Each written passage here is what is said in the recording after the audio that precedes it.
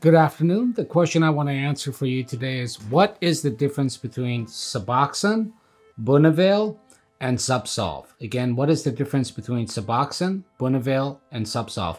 My name is Dr. B, and this channel is Dr. B Addiction and Recovery. I'm going to really make this simple for you and short for you to clear out any confusion that you may have about these drugs. Essentially, I would think of it in this way. The three drugs, Suboxone, Bunavail, and Zubsolv, are exactly the same fundamental chemical structure, buprenorphine, and the difference between these three companies, these three formulations, is the delivery system, okay? So, let's assume that this pen is a missile, okay? And inside of it is ink. And there's multiple different types of pens with the exact same kind of ink under the delivery system.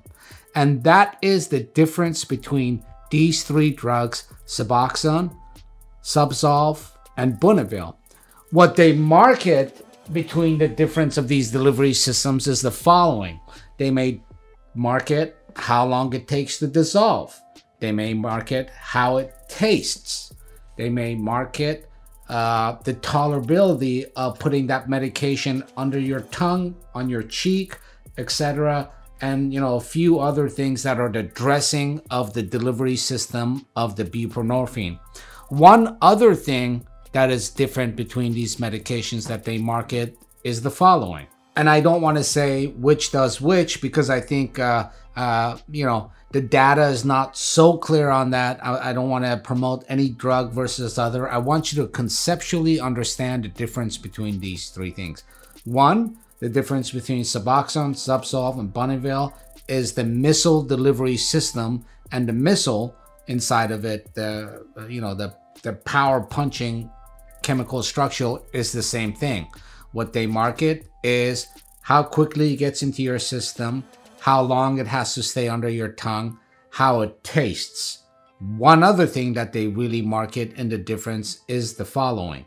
One brand, for example, Zubsolv, might say, hey, our delivery system through your buccal mucosa, through your cheek, is so well done and so well structured that you actually need less of the active ingredient, which is buprenorphine, than the other brand. That's for you to decide whether you're getting the same amount of medication or whether it matters. I'm just concerned about the clinical effect. So one brand might say, you know what? My delivery system is so strong that we need less of the nuclear bomb in there. And somehow that's supposed to be appealing to the consumer. One other thing with these three medications that's really important to understand is that the active ingredients in all three of them are buprenorphine, which is, the really main thing that we want to get into your system. And naloxone, which is the blocker. And in all three of these, I'm going to make a little side issue here in the discussion about the naloxone, which I have in other views. It's really important to understand something. Whether the naloxone is in that medication or it is not in that medication makes no difference. And I'm going to continue to use the missile delivery system to make that point. Let's say I have a delivery, I put a missile, a bomb in the delivery system, and then there's a secondary bomb B. When that system explodes, that secondary bomb B does not explode when used properly. So when you put any of these medications in your mouth, used as directed by the clinician and by the manufacturer, the only thing that gets turned on in your body is the buprenorphine. The naloxone is an inactive ingredient and it simply dissolves, goes in your bloodstream, it doesn't get turned on, doesn't hit any opiate receptors, and you pee it out. So essentially, there is no other ingredient in these formulations except the buprenorphine. And that begs the question, and you might ask, well, why is it in there? And here's why it's in there.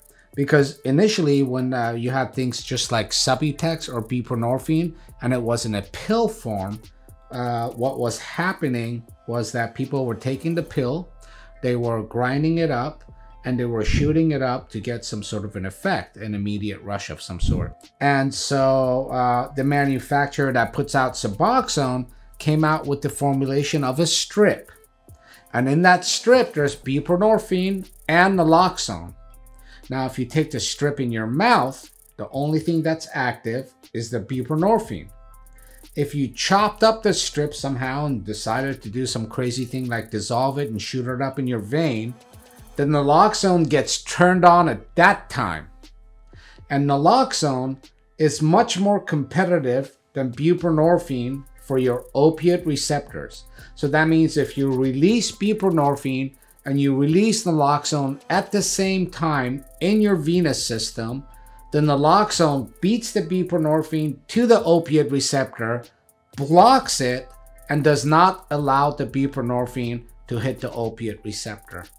So as I read through the internet and I talk to patients all the time, there seems to be an incredible amount of confusion and just misunderstanding of this blocker that's in the, whether it's the Suboxone, Bunavail, or Zubsolv.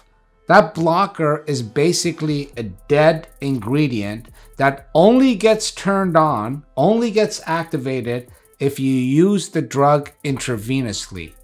And so as I hear a lot of patients having, oh, the blocker does this for me, the blocker does that for me. The blocker, you might as well assume it doesn't exist. It's that simple. The three medications, Suboxone, Bunavail, Zubsolv, are exactly the same active ingredient. What they boast is that you might need a little bit of less ingredient in one versus the other because the delivery system is done so well that it opens things up and you need less. Or it takes less time to dissolve, or it tastes better, or even things like it's easier to carry, put in your pocket, put in a pill box, and so on. That's the only difference between these three medications. Which one would I advocate for, or tell patients one is better than the other? None of them. And here's the bottom line for me. It's patient preference. So let's say, for example, everyone talks about Suboxone being very bad tasting. I have patients that are on Suboxone, and this is the medication they've taken for quite some time. If I went up to them and said, hey, Bunavail tastes like lime, it tastes really well, it dissolves a lot faster, and you need a lot less buprenorphine. And even if I got them to try it, it wouldn't even work for a day. And that's because the ritual of taking the Suboxone is what they've become used to. And it's okay if you replace the ritual of shooting up heroin and putting something on your tongue. I'm okay with that, even though some might argue, well, that's an addiction. That's a whole different story. We could talk about that in other videos. So as far as patient preference is the only thing that dictates my idea of which medication to prescribe. I myself personally usually start off with Suboxone, and it evolves from there depending on the patient's route to recovery and use. Other than that, the only other time I choose a different medication of the repertoire of these buprenorphine products is if there's any concern that there's diversion, they're selling the medication, or somehow that formulation they abuse. For example, I actually did have a patient and still do have a patient who has this propensity for smoking his Suboxone strips. It's just something that he keeps doing, and he admits it, and we discuss it often, and it's, we've almost got it down to where he doesn't do it, but he likes to put his Suboxone strips in rolling paper with the rest of his tobacco and smoke it. So in cases like that, I might say, hey, we're not doing that anymore. We're going to change to one of the other formulations, and I did not discuss Subutex. Please leave any questions or comments that you have below in the questions and comment section. If you click over here, you can refer to other videos about Suboxone type of products. Also, please subscribe to the channel and ring the bell. We really appreciate that. Have a wonderful day and can't wait till next week.